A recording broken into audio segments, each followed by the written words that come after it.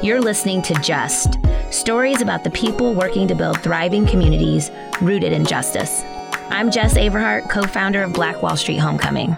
And I'm Rob Shields, executive director of the ReCity Network. All right, look, so here's why we're here. We're here to get proximate. We're here to listen. We're here to process. And we're here to help you process. But here's what we're not going to do. We're not going to be preachy because we don't have all the answers, and we will never make you feel like an outsider. Keeping with the theme of sharing, we always want to acknowledge the whole person, and that starts with our personal check-in. Let's do it. Jess Averhart. Rob Shields. Long time no see. Hey, friend. Hey, we took a break for Thanksgiving, and it felt like an eternity. You know, we've been going strong weekly, and then to take the holiday off felt like it's been a while, which means I know it's just so much to catch up on, which it is is not the point of this podcast, actually, but we could spend a whole hour on our catch up. We could. So we only have like 3 minutes. We could. So let's give me the 2-minute version of the last 2 weeks since we've talked, because it's been about that time. Catch me up on the holidays and all the things.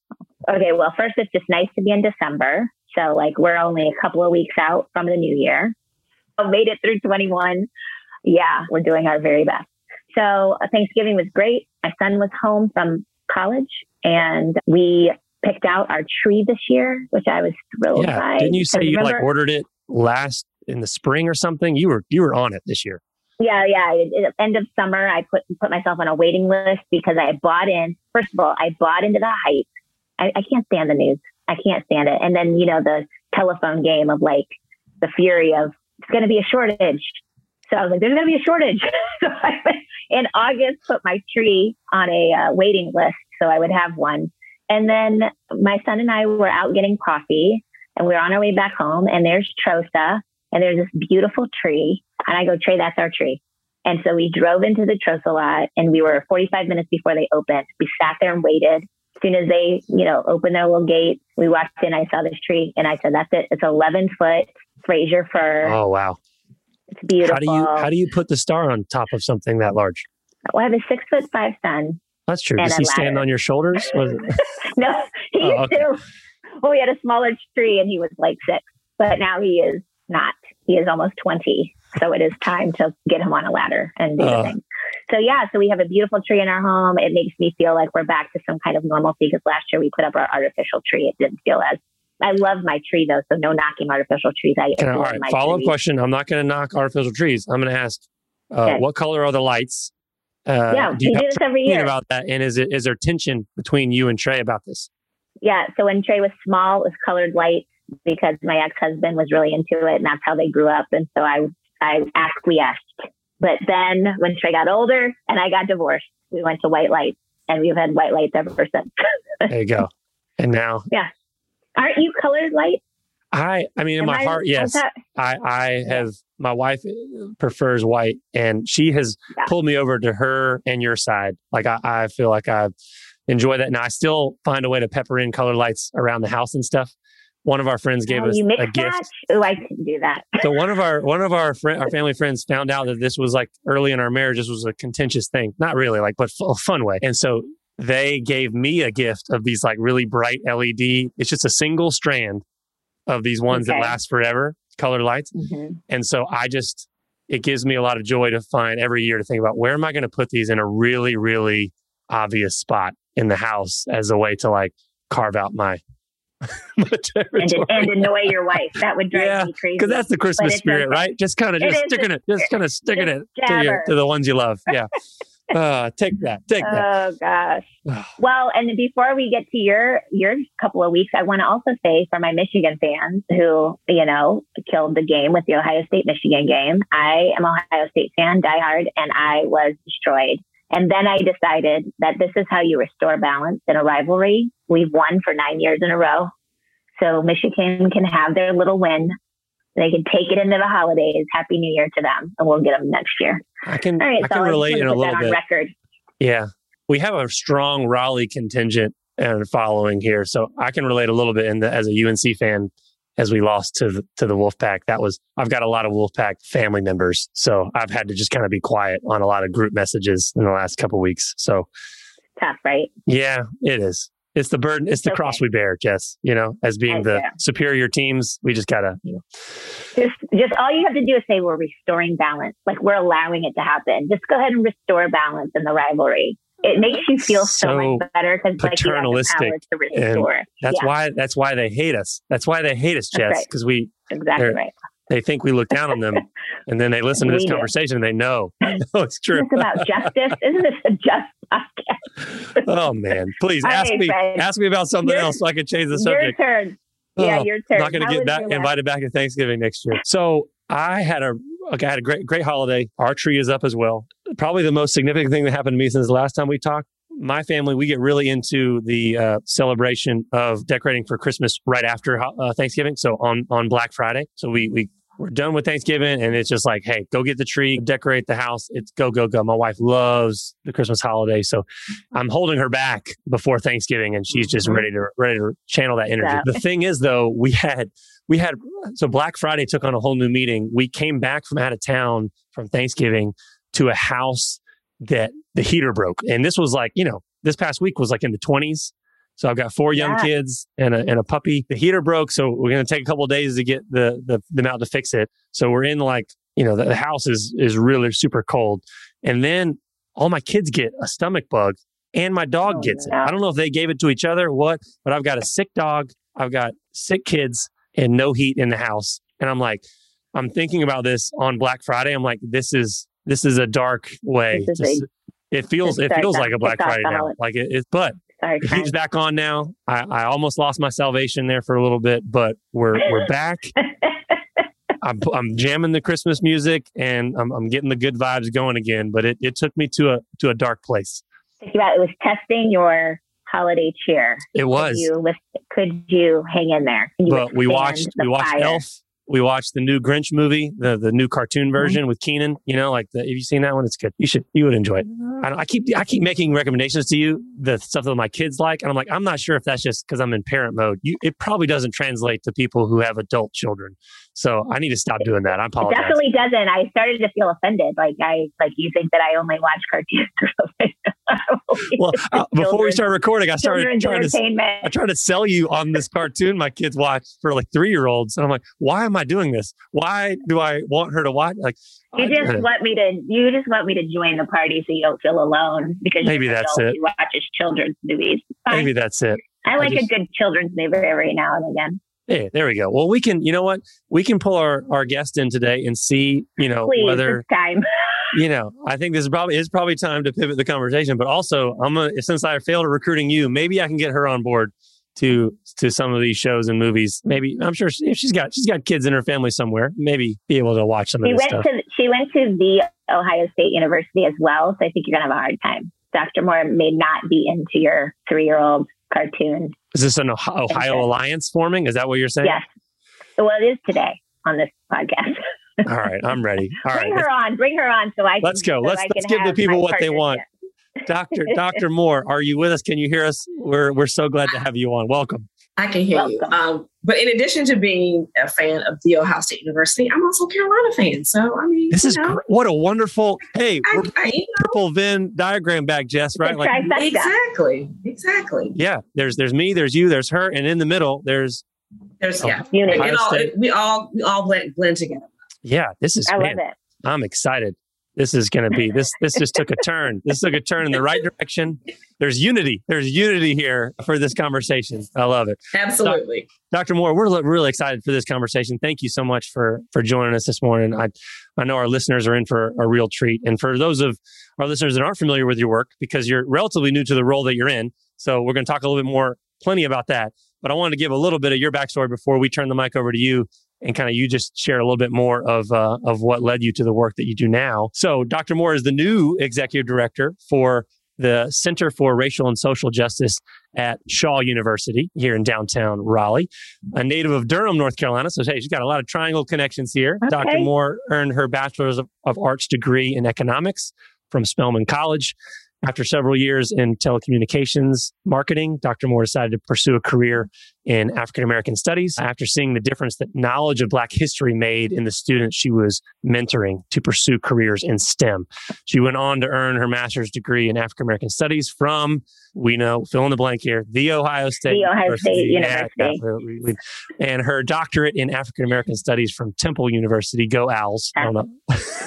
I'm not really an Owls fan. I don't know why I said that. Dr. Moore has had a diverse career in higher education and in nonprofit social justice. She began her nonprofit career as the, am I saying this right? Millender Fellow? Millender Fellow. Okay, Millender Fellow for the city of Detroit, challenging environmental racism and advocating for the rights of employees. She's also worked in violence prevention among African American youth and expanding philanthropy in communities of color. Whew. All right.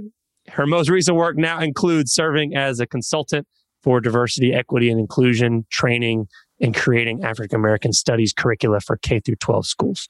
Dr. Moore believes that if we're going to change the world, we must first change our world, and that begins with first changing the mind. I feel like I kind of want to stand and applaud that. I know, I do too. I dead poets. Like we don't have it. What else get on your say? Get on your desk and say like, "Oh, Captain, my captain" at the end of that or something. I'm inspired. It's amazing. Thank you. Thank you.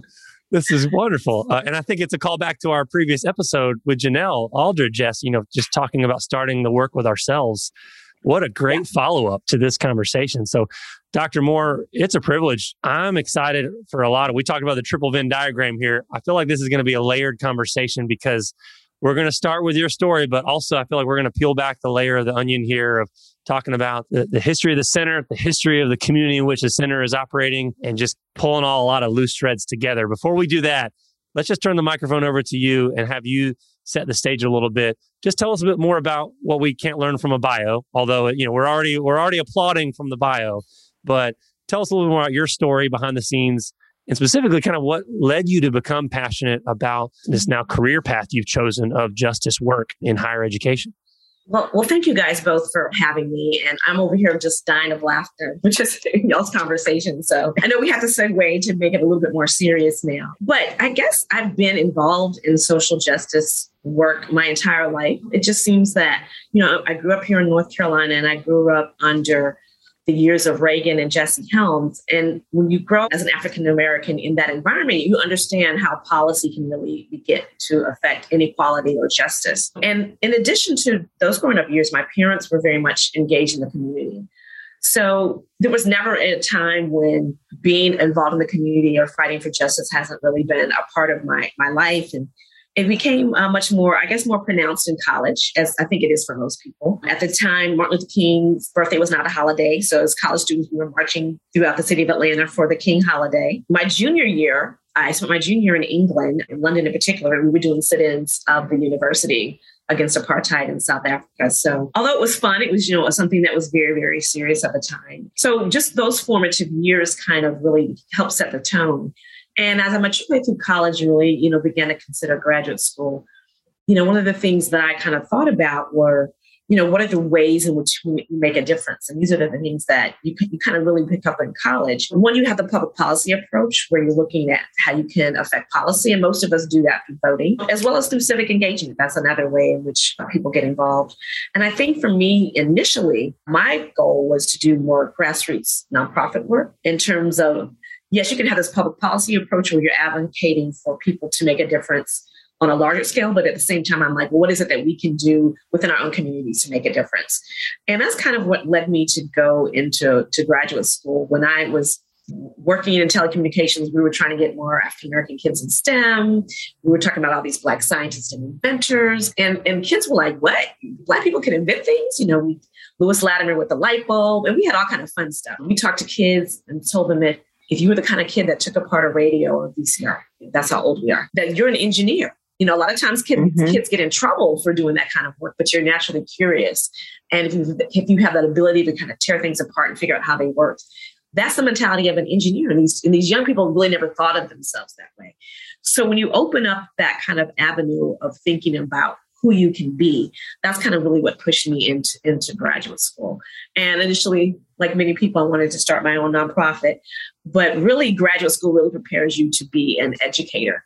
I really hadn't thought about being a college professor, but I found that as a college professor, you're actually doing that social justice and racial justice work because you're educating the next generation of leadership. And it was something I really, really enjoyed, but the desire for that engagement with the community never really went away.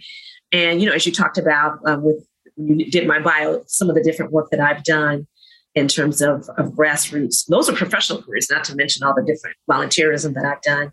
And so when I found this position at Shaw, it was, almost, fortuitous. It kind of ties into everything that I've ever done, as well as it brought me back home to North Carolina. And it's just really interesting. I told my sister, I was like, I've traveled all over this country and looked all over for doing this type of work. And who knew that it was in my backyard the whole time? And it's not just Shaw, but within the Triangle area, you find that there's a great deal of activism and engagement around community issues. And it's really refreshing to see an area of the country that really is focused on that. I've lived in places where engagement in the community and trying to address community problems is not really a focus of the community. So, those of us who grew up in the Triangle, we really take it for granted. But trust me, if you leave Raleigh-Durham, Chapel Hill, and you go to other places in this country to live, you find that the rest of the country is very, very different. And I'm really blessed and happy to be back in the area. Well, we're glad to have you. And sounds like this is perfectly suited for you. And we're lucky that you found your way back to the Triangle. So let's talk about where you landed. Shaw University is storied. It is a storied university and it is trailblazing in many ways. A lot of people don't know that history. Unless you're in a room where you get the opportunity and the luxury to sit at the feet of someone who knows sort of that background. Oftentimes we don't hear it. So I'd love for you, before we kind of dive into what your work is now with the center, why don't you talk about where the center is placed at Shaw University? Just give us a little bit of that legacy, a little bit of that background so that folks can get anchored in your work. Okay, thank you. Well, Shaw University, we have a history of HBCUs that are lauded, and Shaw is certainly one of them. It's the oldest HBCU in the South. It's the oldest HBCU in the state of North Carolina. It's the first HBCU to admit women to have a co-educational experience, and it was co-educational from the very beginning. It has one of the very first medical schools in the United States, not just Black medical schools, but one of the first medical schools in the United States. It was actually the first medical school to award a 4-year medical degree. I think Harvard, I'm not sure if it was Harvard, may have been the first. I'm not sure if it's Harvard. Or maybe Yale is the oldest medical school in the country, but we were the first to have a 4-year medical degree. In addition to that, we had a law school, we have had a pharmacy school. And these are things that were going on in the 1880s. This is before the term. This is in the 19th century. And some of the people that we've educated have gone on to do great things. Many HBCU college presidents came through Shaw. Reverend C.T. Vivian, who was a very prominent leader in the civil rights movement, attended Shaw. Congressman Reverend Adam Clayton Powell Jr. attended Shaw Divinity School. And I failed to mention, of course, the Divinity School. Our Divinity School is one of the leading divinity schools in the country, and it's been consistently educating community leaders for, a great many years. And to go back to the medical school, one of the first graduates of medical school was a gentleman by the name of Aaron Moore, Dr. Aaron Moore, Aaron. And he actually was Durham's first African-American doctor. And he was actually one of the founders of North Carolina Mutual Life Insurance Company. That's a company that my father used to work for. So it's just this whole full circle, at least in terms of not only my experience, but just in terms of the contributions that Shaw has made, not only to North Carolina, but to the country at large. My office, the Center for Racial and Social Justice, is housed in Leonard Hall, which was the first medical school. Is also the place where our School of Divinity is located. So this building is a historic landmark. It's the same building that was here when the medical school started, I believe, in 1886. So yeah, Shaw has a tremendous legacy, and we're building on that legacy. Yeah, that history, I mean, it's so rich, and it's such a powerful linkage to the past with that backdrop really shaping and pointing you forward for this work. It feels like it's almost like a compass that is continuing to point you in this direction of just shaping Shaw, the university itself, and then obviously in a microcosm of a way, this new center that is relatively, with such a long history, the center is pretty much brand new, right? With you being the first acting director. So would love for you just to tell us a little bit more about that origin story. So we talked about your origin story, talked about Shaw's. Now we're going to hit the other circle on the Venn diagram here, the triple Venn in present day. Just walk us through the creation of the center, because you have this long, rich history, and yet you're not just coasting off of that. You're pressing forward. You're trying to say, what can we do today to influence and shape tomorrow? Would love to hear you speak a little bit about why this particular approach and why now, and even just what's in a name, right? Like you chose these. I'm imagining there's a lot of intentionality in choosing these words. People have to be very careful with the words in the last 18 months, and the words you choose matter and the ones you didn't choose matter. So the Center for Racial and Social Justice, I imagine that was a whiteboard or two that that finally culminated and say, why are we choosing these words? So maybe just speak to all of that will lead us more to the present day and moving forward. Thank you for that. And I'm remiss in when I talked about the historical legacy of Shaw. One of the most things that most people are familiar with is the formation of SNCC, the Student Nonviolent Coordinating Committee, which was a leading civil rights organization in the 1960s. And I spent so much time talking about the 19th century, I really didn't talk about the things that we have done in the 20th century. And Ella Baker, who was the founder of SNCC, and she's the one that brought the students to the campus. And it was, she felt that the education that she received here and the environment was crucial and vital in creating the student-led organization.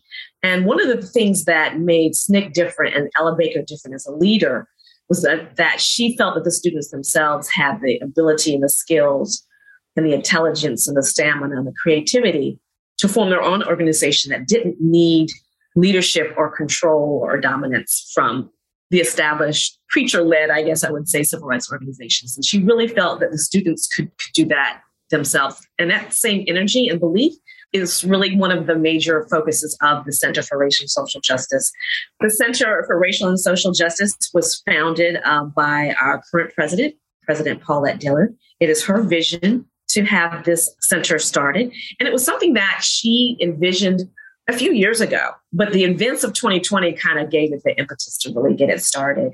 And there were several things that happened in 2020, I think that many people are familiar with. But two of the things that happened were the deaths of C.T. Vivian and John Lewis, who were major figures in the civil rights movement. Of course, John Lewis was a major leader of the Student Nonviolent Coordinating Committee. And then on top of that, we had the death of George Floyd and all of the racial protests throughout the country. So those things galvanized the creation of the center. So Paulette Dillard went to the board. The board, of course, agreed. We've been really fortunate that with the creation of the center, we've been able to get funders and different nonprofits who really believe in racial and social justice to really kind of support the work that we're doing.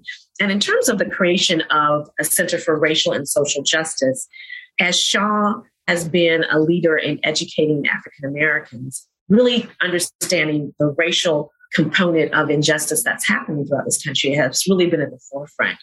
And Shaw is a diverse student body population. We're primarily African Americans, but we do have students from all different backgrounds. And I think that's a very important aspect of our community. And we've always been that way so that we can educate and really learn from each other in this type of environment. But when we see the injustice that's being done against communities of color, we see that that's really got to be the focus in terms of racial justice. But also in terms of social justice, we want to move beyond just protesting in the street. There's so many facets of social justice that we need to look at. We need to look at what's happening in terms of environmental injustice or environmental racism, as many of us call it. What's happening economically and what's happening with housing and gentrification, what's happening in the criminal justice system. So there's so many different areas and avenues. And I know when I came to this position, I had all the different things that I wanted to do and what the president wants to do and other leaders throughout the campus want to do. But one of the things that we do want to focus on is having students kind of guide us in the direction that they think is important. What's really the urgent issues that this generation's feeling? With SNCC in the 1960s, Ella Baker allowed those students to say, okay, these are the things that we're focused on, and this is the approach that we're going to take. So, for example, voting was the big issue. They said, we're going to go to Mississippi, one of the most difficult places in this country, and register people to vote. That was student-led, that was a student initiative. And what we want our students to do, one of the things we have to do, first of all, is kind of educate them on social justice, because we assume that students know that, and then we're finding that they really don't know the history of social justice in this country, not only as it's confronted African Americans, but the Native community, Latino community, the women's rights.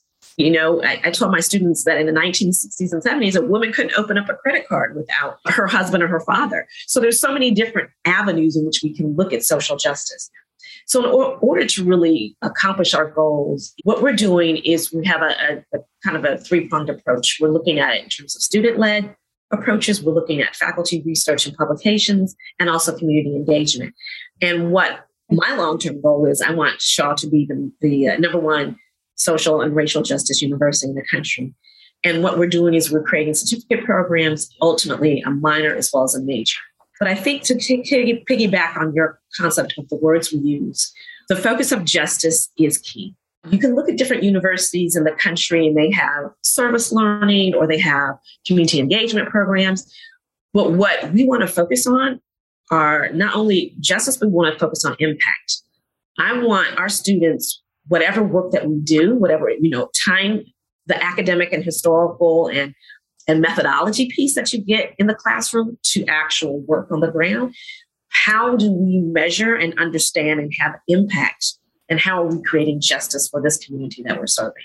So these are things that we're really being intentional about and that we're really making some serious planning and thinking about strategically how we educate our students to be this next generation of student leaders and how we get them to really understand their own power to really affect change.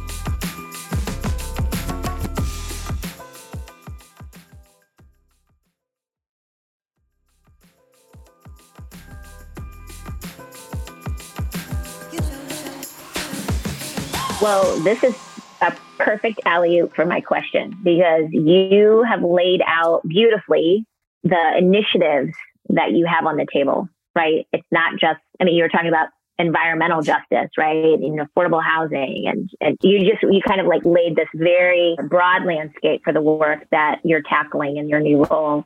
You also threw down the mantle about being the number one social justice university in the country.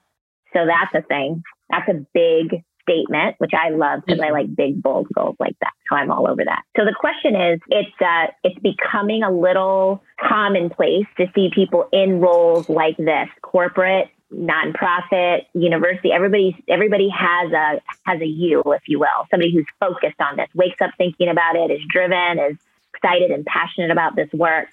And I always am asking, and Rob and I talk about this, like, well, how do you measure success?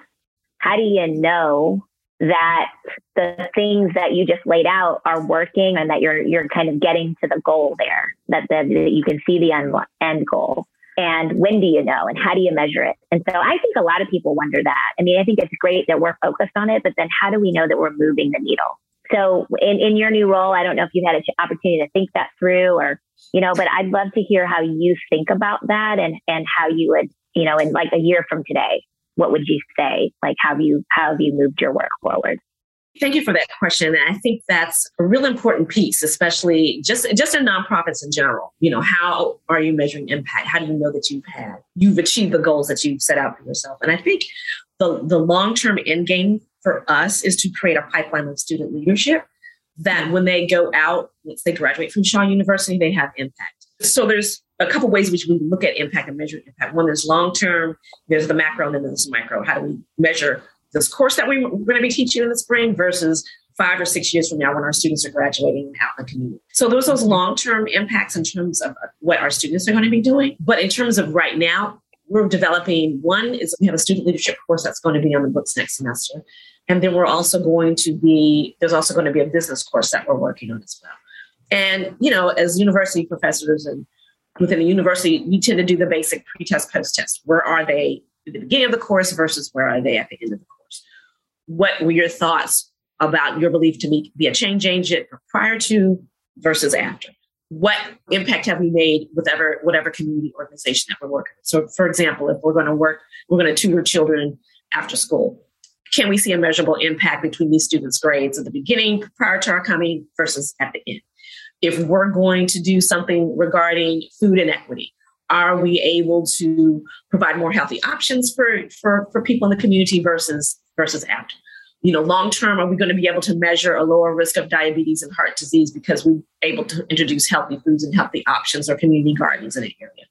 If we're going to address gentrification, what sorts of policies are we going to maybe advocate to city council?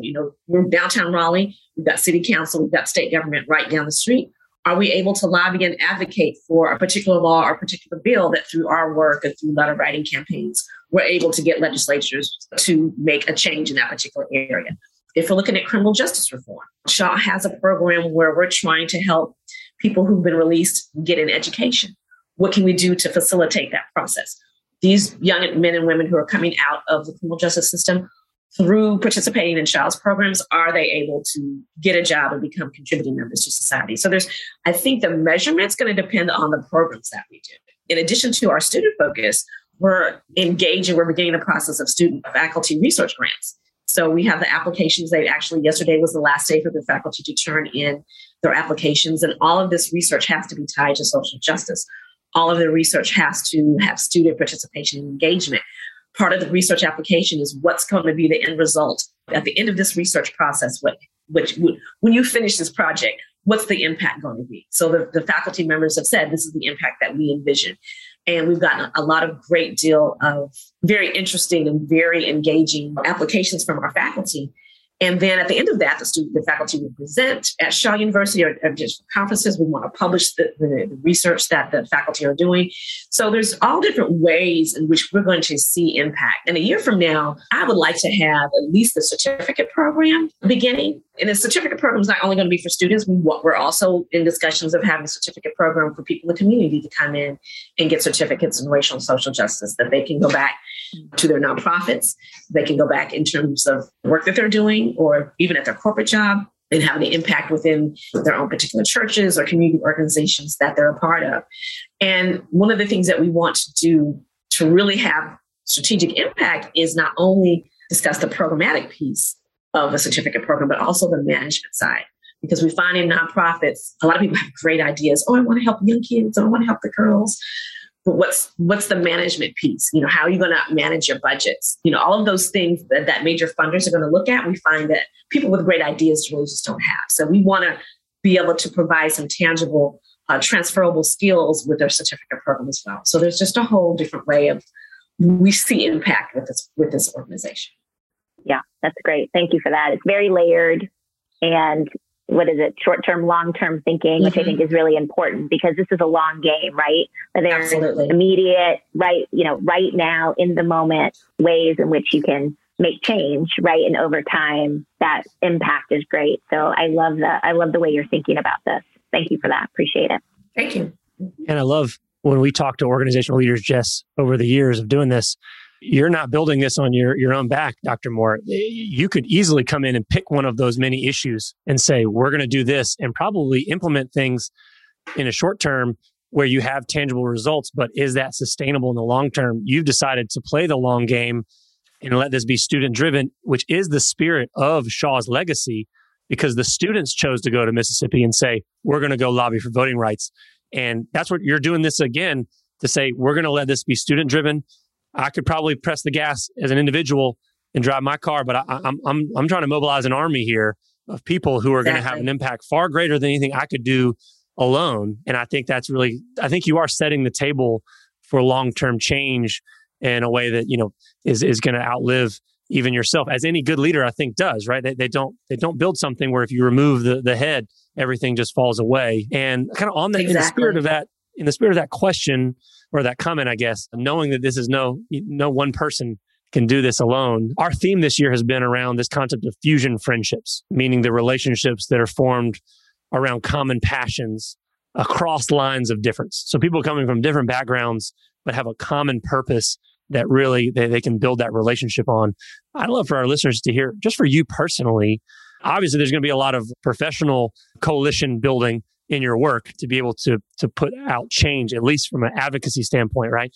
But even just from a personal side for a minute, what fusion friendship kind of rises to the top for you that has been especially impactful for how you see the world today and how you move in the role that you now find yourself? Well, it's kind of interesting because how we look at that concept of fusion friendships, I can look at it two ways. One of my best friends is head of the civil division of Legal Aid Society in New York City. And she certainly took the public policy route. And I was like, you're not going to be able to make change through policy. advocating and fighting for change. And quite frankly, the exact opposite is true. One of the things that the Legal Aid Society has done in New York City was advocate for tenant reform, especially, even prior to the pandemic, helping people make sure that they have their rights in terms of evictions. Evictions are not very easy to happen in New York, and the tenants have certain rights. So having her as a back and forth, her name is Adrienne Holder, has been very instrumental in terms of how you really impact change. And our friendship for the last several years has really impacted how I see the world and see change.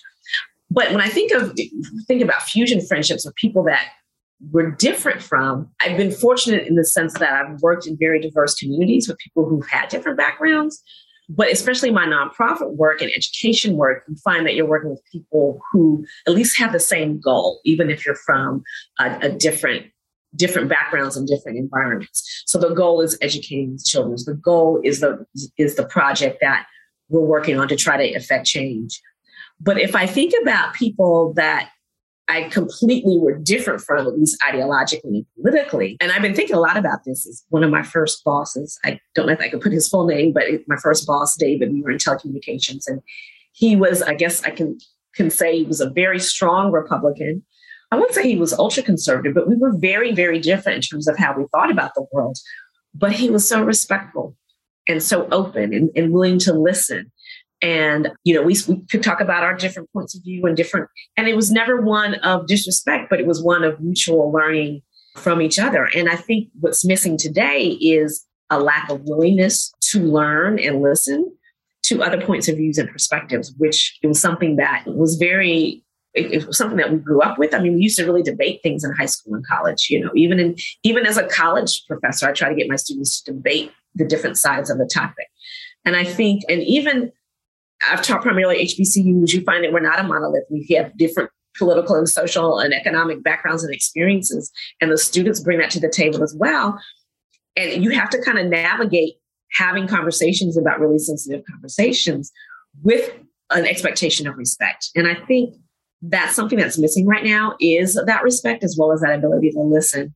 I think it's all about being loud and being heard and just being, over talking people. If we just finished in the city of Raleigh, the Courageous Community Conversations. That was a partnership with the city of Raleigh and Shaw University. And this project began before I arrived, but it began with a survey to the citizens of Raleigh. What is it that you think? We engage in conversations around a variety of topics. We're finishing up the report now. And the one thing that you find is the importance of listening to other perspectives and points of view. We even have people who said that this is really not important. I don't really think that this is a major issue.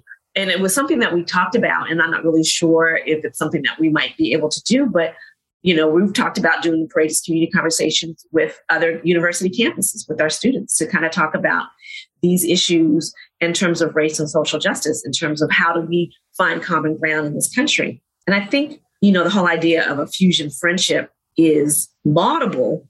And I think it was something that perhaps was possible a few years ago, but I don't know if people are willing to listen to people who have different points of views and perspectives, if there's a willingness to learn from other folks. I see what's happening in terms of school board meetings, and everybody's just yelling and screaming and carrying on. And we would love to do a critical race theory forum with legislatures who are considering anti-CRT, what they call CRT legislation. I'd love to have those meetings with parents who are concerned and what their concerns about, but it would have to be from a position of respect and a willingness to listen to both sides as opposed to just yelling to make your point. So that's what's really missing. If we'd like to have fusion friendships where people from different spectrums, and even on the job, I worked with, I was the only African-American female in a group of 8 cisgendered white males. I never had a problem. They never treated me with any type of disrespect or felt that I couldn't do the job. And we could talk about and laugh about and joke about a variety of things. And it was never, and I don't know, maybe those were the golden days of racial relationships and that we pine for and that we miss. But even having done diversity, equity, inclusion work, consulting work for schools and corporations and businesses, one, it takes leadership to really appreciate the need for that. And I think people who are not privy to be people who haven't really experienced injustice. I think in America, because we're taught that we're such a great, awesome, unique country, there's an inability to look at our faults.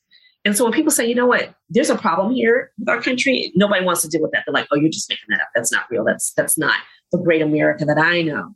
And there's got to be a willingness to say, you know, there's parts of America that aren't so great. And what can we do to make it better? Any student of history can show you that once the rights and lived experiences for people of color and women, the disabled, are met, life gets better for everyone. If you only think that life is good for one segment of the population, then everybody suffers. This country suffers, you know, economically. We're losing our standing in the world right now as we speak. We're losing our standing as the beacon of democracy. We're losing our standing of what this diverse planet can represent in terms of, you know, human relationships. So it would be great if we could have more fusion friendships. And I've tried to locate my former boss because I'd love to just talk to him and just, you know, touch base on, you know, why are you so special and so unique? And why can't more people be like you? I understand the need to be a conservative economically and socially and politically. I understand that. I don't understand the need to be mean about it. And I don't understand the need to be vicious about it. And I think what's different now is a certain gleefulness and joy of being mean to other people. And that's ultimately what has to change, this desire to be mean because it's fun to be mean. It's a bullying mentality that has taken hold of this country. So I relish and I'm happy that I've had those experiences with people of diverse backgrounds. Not only did I have it in my work experience, but I studied at the London School of Economics, where everybody there is from all over the world. And it's an important experience. These are important things in order for this world and this country to move forward. Understanding and respect of other people's experiences, lived experiences, and recognizing that the work that you do to make this person's life better is ultimately going to make your life better. Yeah, that is such a fascinating juxtaposition. And I'm sure that smarter people than myself, probably like yourself and others in higher education, will be doing studies upon studies upon studies for a very long time about really the sociological moment that we find ourselves in and how the human mind is motivated, how the human heart is motivated. How do you get, we talked about in our last guest talked about kind of how do you inspire both of those to work in alignment towards change and how critical listening truly is. Not listening, waiting your turn to speak, but listening actually to understand, which is a very different definition for listening that I know I'm very guilty of many, many times. I'm like, I'll not be opening my mouth right now, but I'm just waiting my turn. My heart and mind are closed.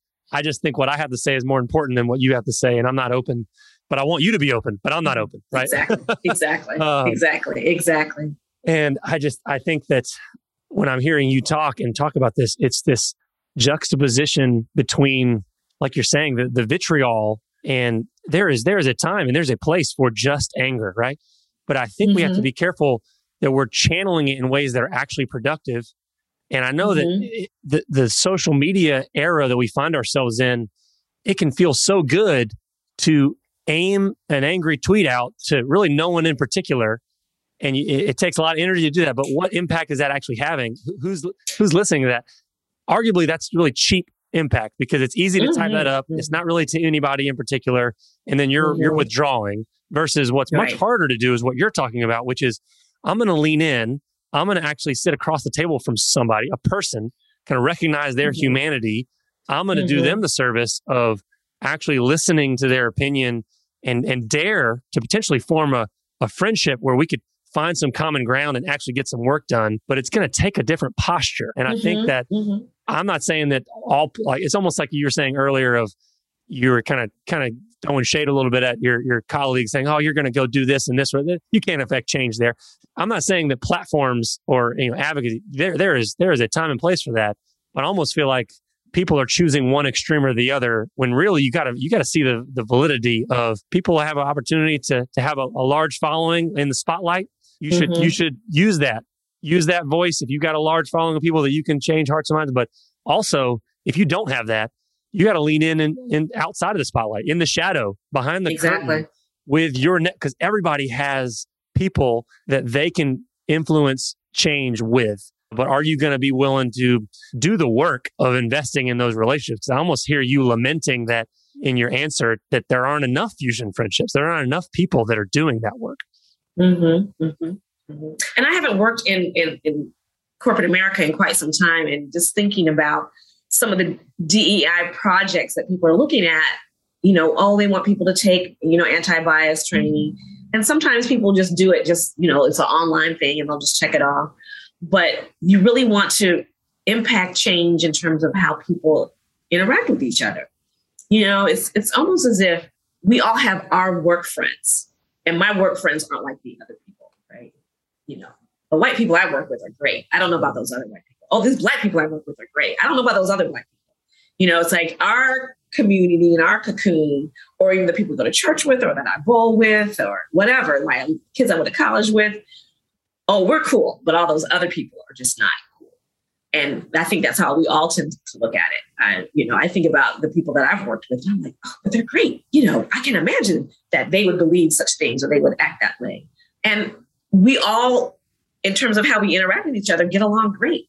And I think growing up as a child of the post-civil rights era, we kind of thought that integration would create that. We would create a world in which we all could go to school together, we all could work together, we all learn from each other, we socialize together, we learn from each other, and gradually through that exposure to each other, racism would begin to dissipate and go away.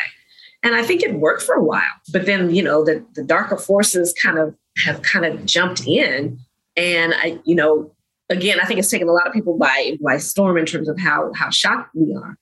And the exposure, the living together, the working together, the going to school together, what else do we need to do at this point, really, to kind of understand from each other and learn from each other so that we can kind of eliminate not only racism, but racial inequity. So I think, this is why we're looking to this next generation. And I will kind of end this point by saying the thing that gives me hope is this young generation, whether they're climate activists or anti-gun violence in school activists or social justice activists.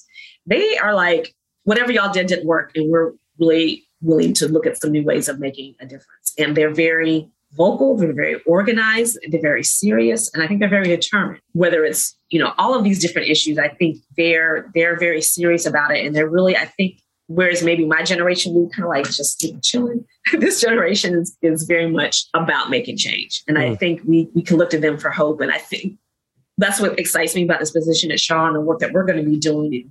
Let's give you guys the tools and the knowledge and the skills that you need to take your passion and to really go and affect change. So that's what our goal is here. Yeah.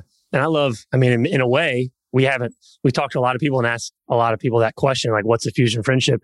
In a way, you're actually modeling a fusion friendship across difference of generation, right? Because you're actually saying, hey, which is actually its own rarity these days when you have these generational lines being drawn in the sand where it's like, okay, we're pitting all these things against each other as if there's one right one that's perfect and all the other generations, which is all we always think about our own generation, right? Exactly. Whatever generation we're in, which is true of whatever identities we carry into conversations, right?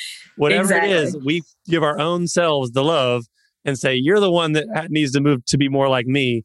And I just love that you're taking the posture of saying, you know what, I've got a lot of lived experience. I've got a lot of wisdom, but also I know that I need to invest in this next generation and mobilize them because they're going to be the future baton holders here. And I get the joy of building coalitions with students to take this work forward.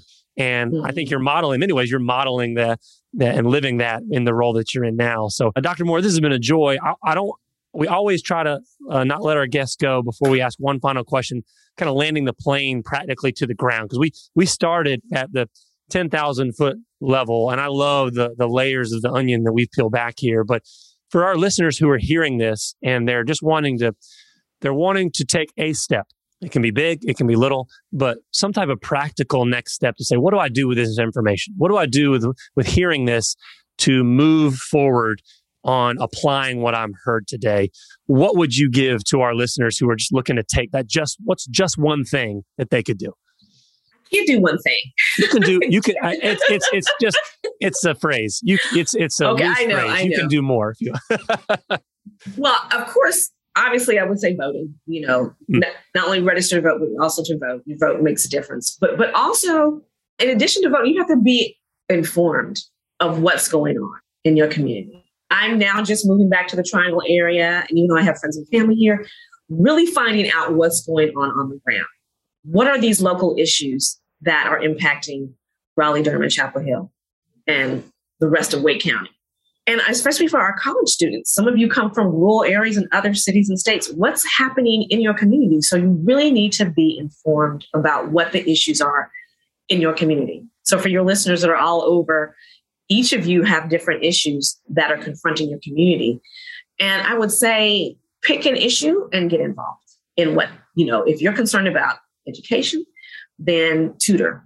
If you're concerned about environmental racism or environmental injustice, then figure out ways in which you can help impact some of the things maybe with waste production or how waste is collected and where these waste plants are put. Or if you're concerned about gentrification or even helping people afford solar panels on their homes or help the elderly fix up their homes. I mean, there's just so many different things that you can do. So I would say be informed, find different sources of information so that you can understand both sides or more than multiple sides of the issue. Perhaps look at a news source that you don't normally look at and read to find out what else is going on. It used to be, we had my father's a former journalist. We got every Sunday, we got newspapers from all over the country. So I'm used to reading news from all over the country, and you find that there's different perspectives and different points of view in certain stories or things that are happening nationally as well as regionally. And that kind of gives you a world view of everything that's happening. So I would tell people, really find out what's going on in your community and verify your sources. Don't let I would say, because I come from my background, I don't understand how people get their news from social media. I don't understand that at all. So I know that that's what people do, but go to the news sources and sites themselves. As a former professor, we used to have to tell our students, when you're doing your research, you've got to evaluate your sources. Is this a good source? Is it not a good source? Are you getting it from the Journal of Higher Ed? Or are you getting it from People Magazine? Not saying that People Magazine is not a good source, but in terms of scholarship and research, I don't know if I want my students to quote something from People Magazine. Maybe I would need to have them look at other news sources to find out what happened with the story. What happened. And I hope the people from People Magazine don't call me. I don't mean that to be slight, but in terms of academic research, we want our students to use academic sources. But it's the same thing right now in terms of the things that are happening in the public. I would say that perhaps if you're trying to find out what's happening with a celebrity, that maybe People Magazine is a valid source. It may be more of a valid source than what somebody put on social media. So you've got to really evaluate what's happening and weigh for yourself and really kind of pay attention to the other point of view and perspective and say, I never thought of it that way. And then once you evaluate that source, you can move from that. Dr. Moore, how can people follow the center's work? I know you mentioned having courageous conversations where you're really listening to the community as you listen to the voices of your students. If people are wanting to lean in and maybe add the center as one of their sources for thoughtfulness on these issues, what ways can people track you online? I know that you mentioned, social media isn't the only place, but if there is, where are you present in the World Wide Web? If people are even still using that phrase, I may have dated myself a little bit there. But how can people find out about the center and track your work? Well, we do have our website, which is www.crsj.org,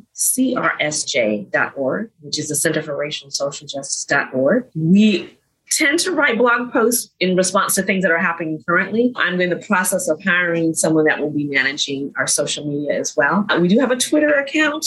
We have Twitter and we also have a Facebook account. And I have to be honest with you, because of all the amount of work that we have done, I have not been as active on social media as I should be. But we also have people that are signing up for our newsletter, and we're in the process of getting our newsletter produced as well, so that people can kind of find out and maintain, a following in terms of some of the work that we're doing. And I have to say, in addition to the vision that we've talked about, we have been really, really, really busy with so many different community projects that I really haven't had the chance to really kind of talk about that the center has been involved in. But most of those things are on the website. We've got to do some work to kind of constantly keep people up to date, because I'm like, I don't even know about this. We've done that. So even though I'm new into the role since July, the center was managed by two of our deans, Dean Johnny Hill, formerly of the Divinity School, and Dean Valerie Ann Johnson of the School of Arts, Sciences, and Humanities. So they did phenomenal work in terms of getting the center off the ground and getting, as many of these projects up and running. And I will say too that we've got a lot of requests for community partnerships, and it's really refreshing to see so many people want to get involved in social justice, as you all spoke about earlier, that many people are engaged and wanting to do this work. So we're evaluating all those different partnerships, trying to figure out, our capacity to really impact change, whether those things we'll be able to actually to move forward. But there's a lot of stuff that we've been doing, and I'm very pleased with the work of the center. I'm pleased with the support that we've had from the rest of Shaw community. Other departments here have been instrumental in its success. So I may be the face of the center, but trust me, every department, student leadership, the students as well, everyone has really been involved and supportive of the work that we're doing. So even though you see my face, please know that everyone here at Shaw University is really supporting the work at the center, and we have the full support. And we're really excited about some of the things that we're going to be doing in 2022. We're looking forward to really planting our feet in having the city and community of Raleigh and Wake County kind of see the work that we're doing. Dr. Moore, thank you. Thank you so much for taking the time to be with us today. We're looking forward to seeing this vision unfold, and for as you continue to push this really powerful and impactful legacy forward for Shaw University, as you have set the tone, for the South and beyond. We know that those are big shoes to fill, but you also stand on the shoulders of giants in many ways. Absolutely. Such a powerful legacy. So I personally am looking forward to continue to follow you and your newsletter and just the work that you're doing, and as you advocate on so many fronts in our community. So grateful for you and the work that you're doing. Thank you for being a part of the Just podcast. Thank you. Thank you so much. And I appreciate the opportunity to share with you guys. Have a great day. All right. Thanks so much for listening to Just. In the spirit of sharing, if you like what you've heard, tell a friend about the show and give us a 5-star rating and review. Many thanks to DJ P-Dog and producer Low Key for producing the music for our show. Subscribe on Apple Podcasts, Google Podcasts, or wherever you listen to podcasts.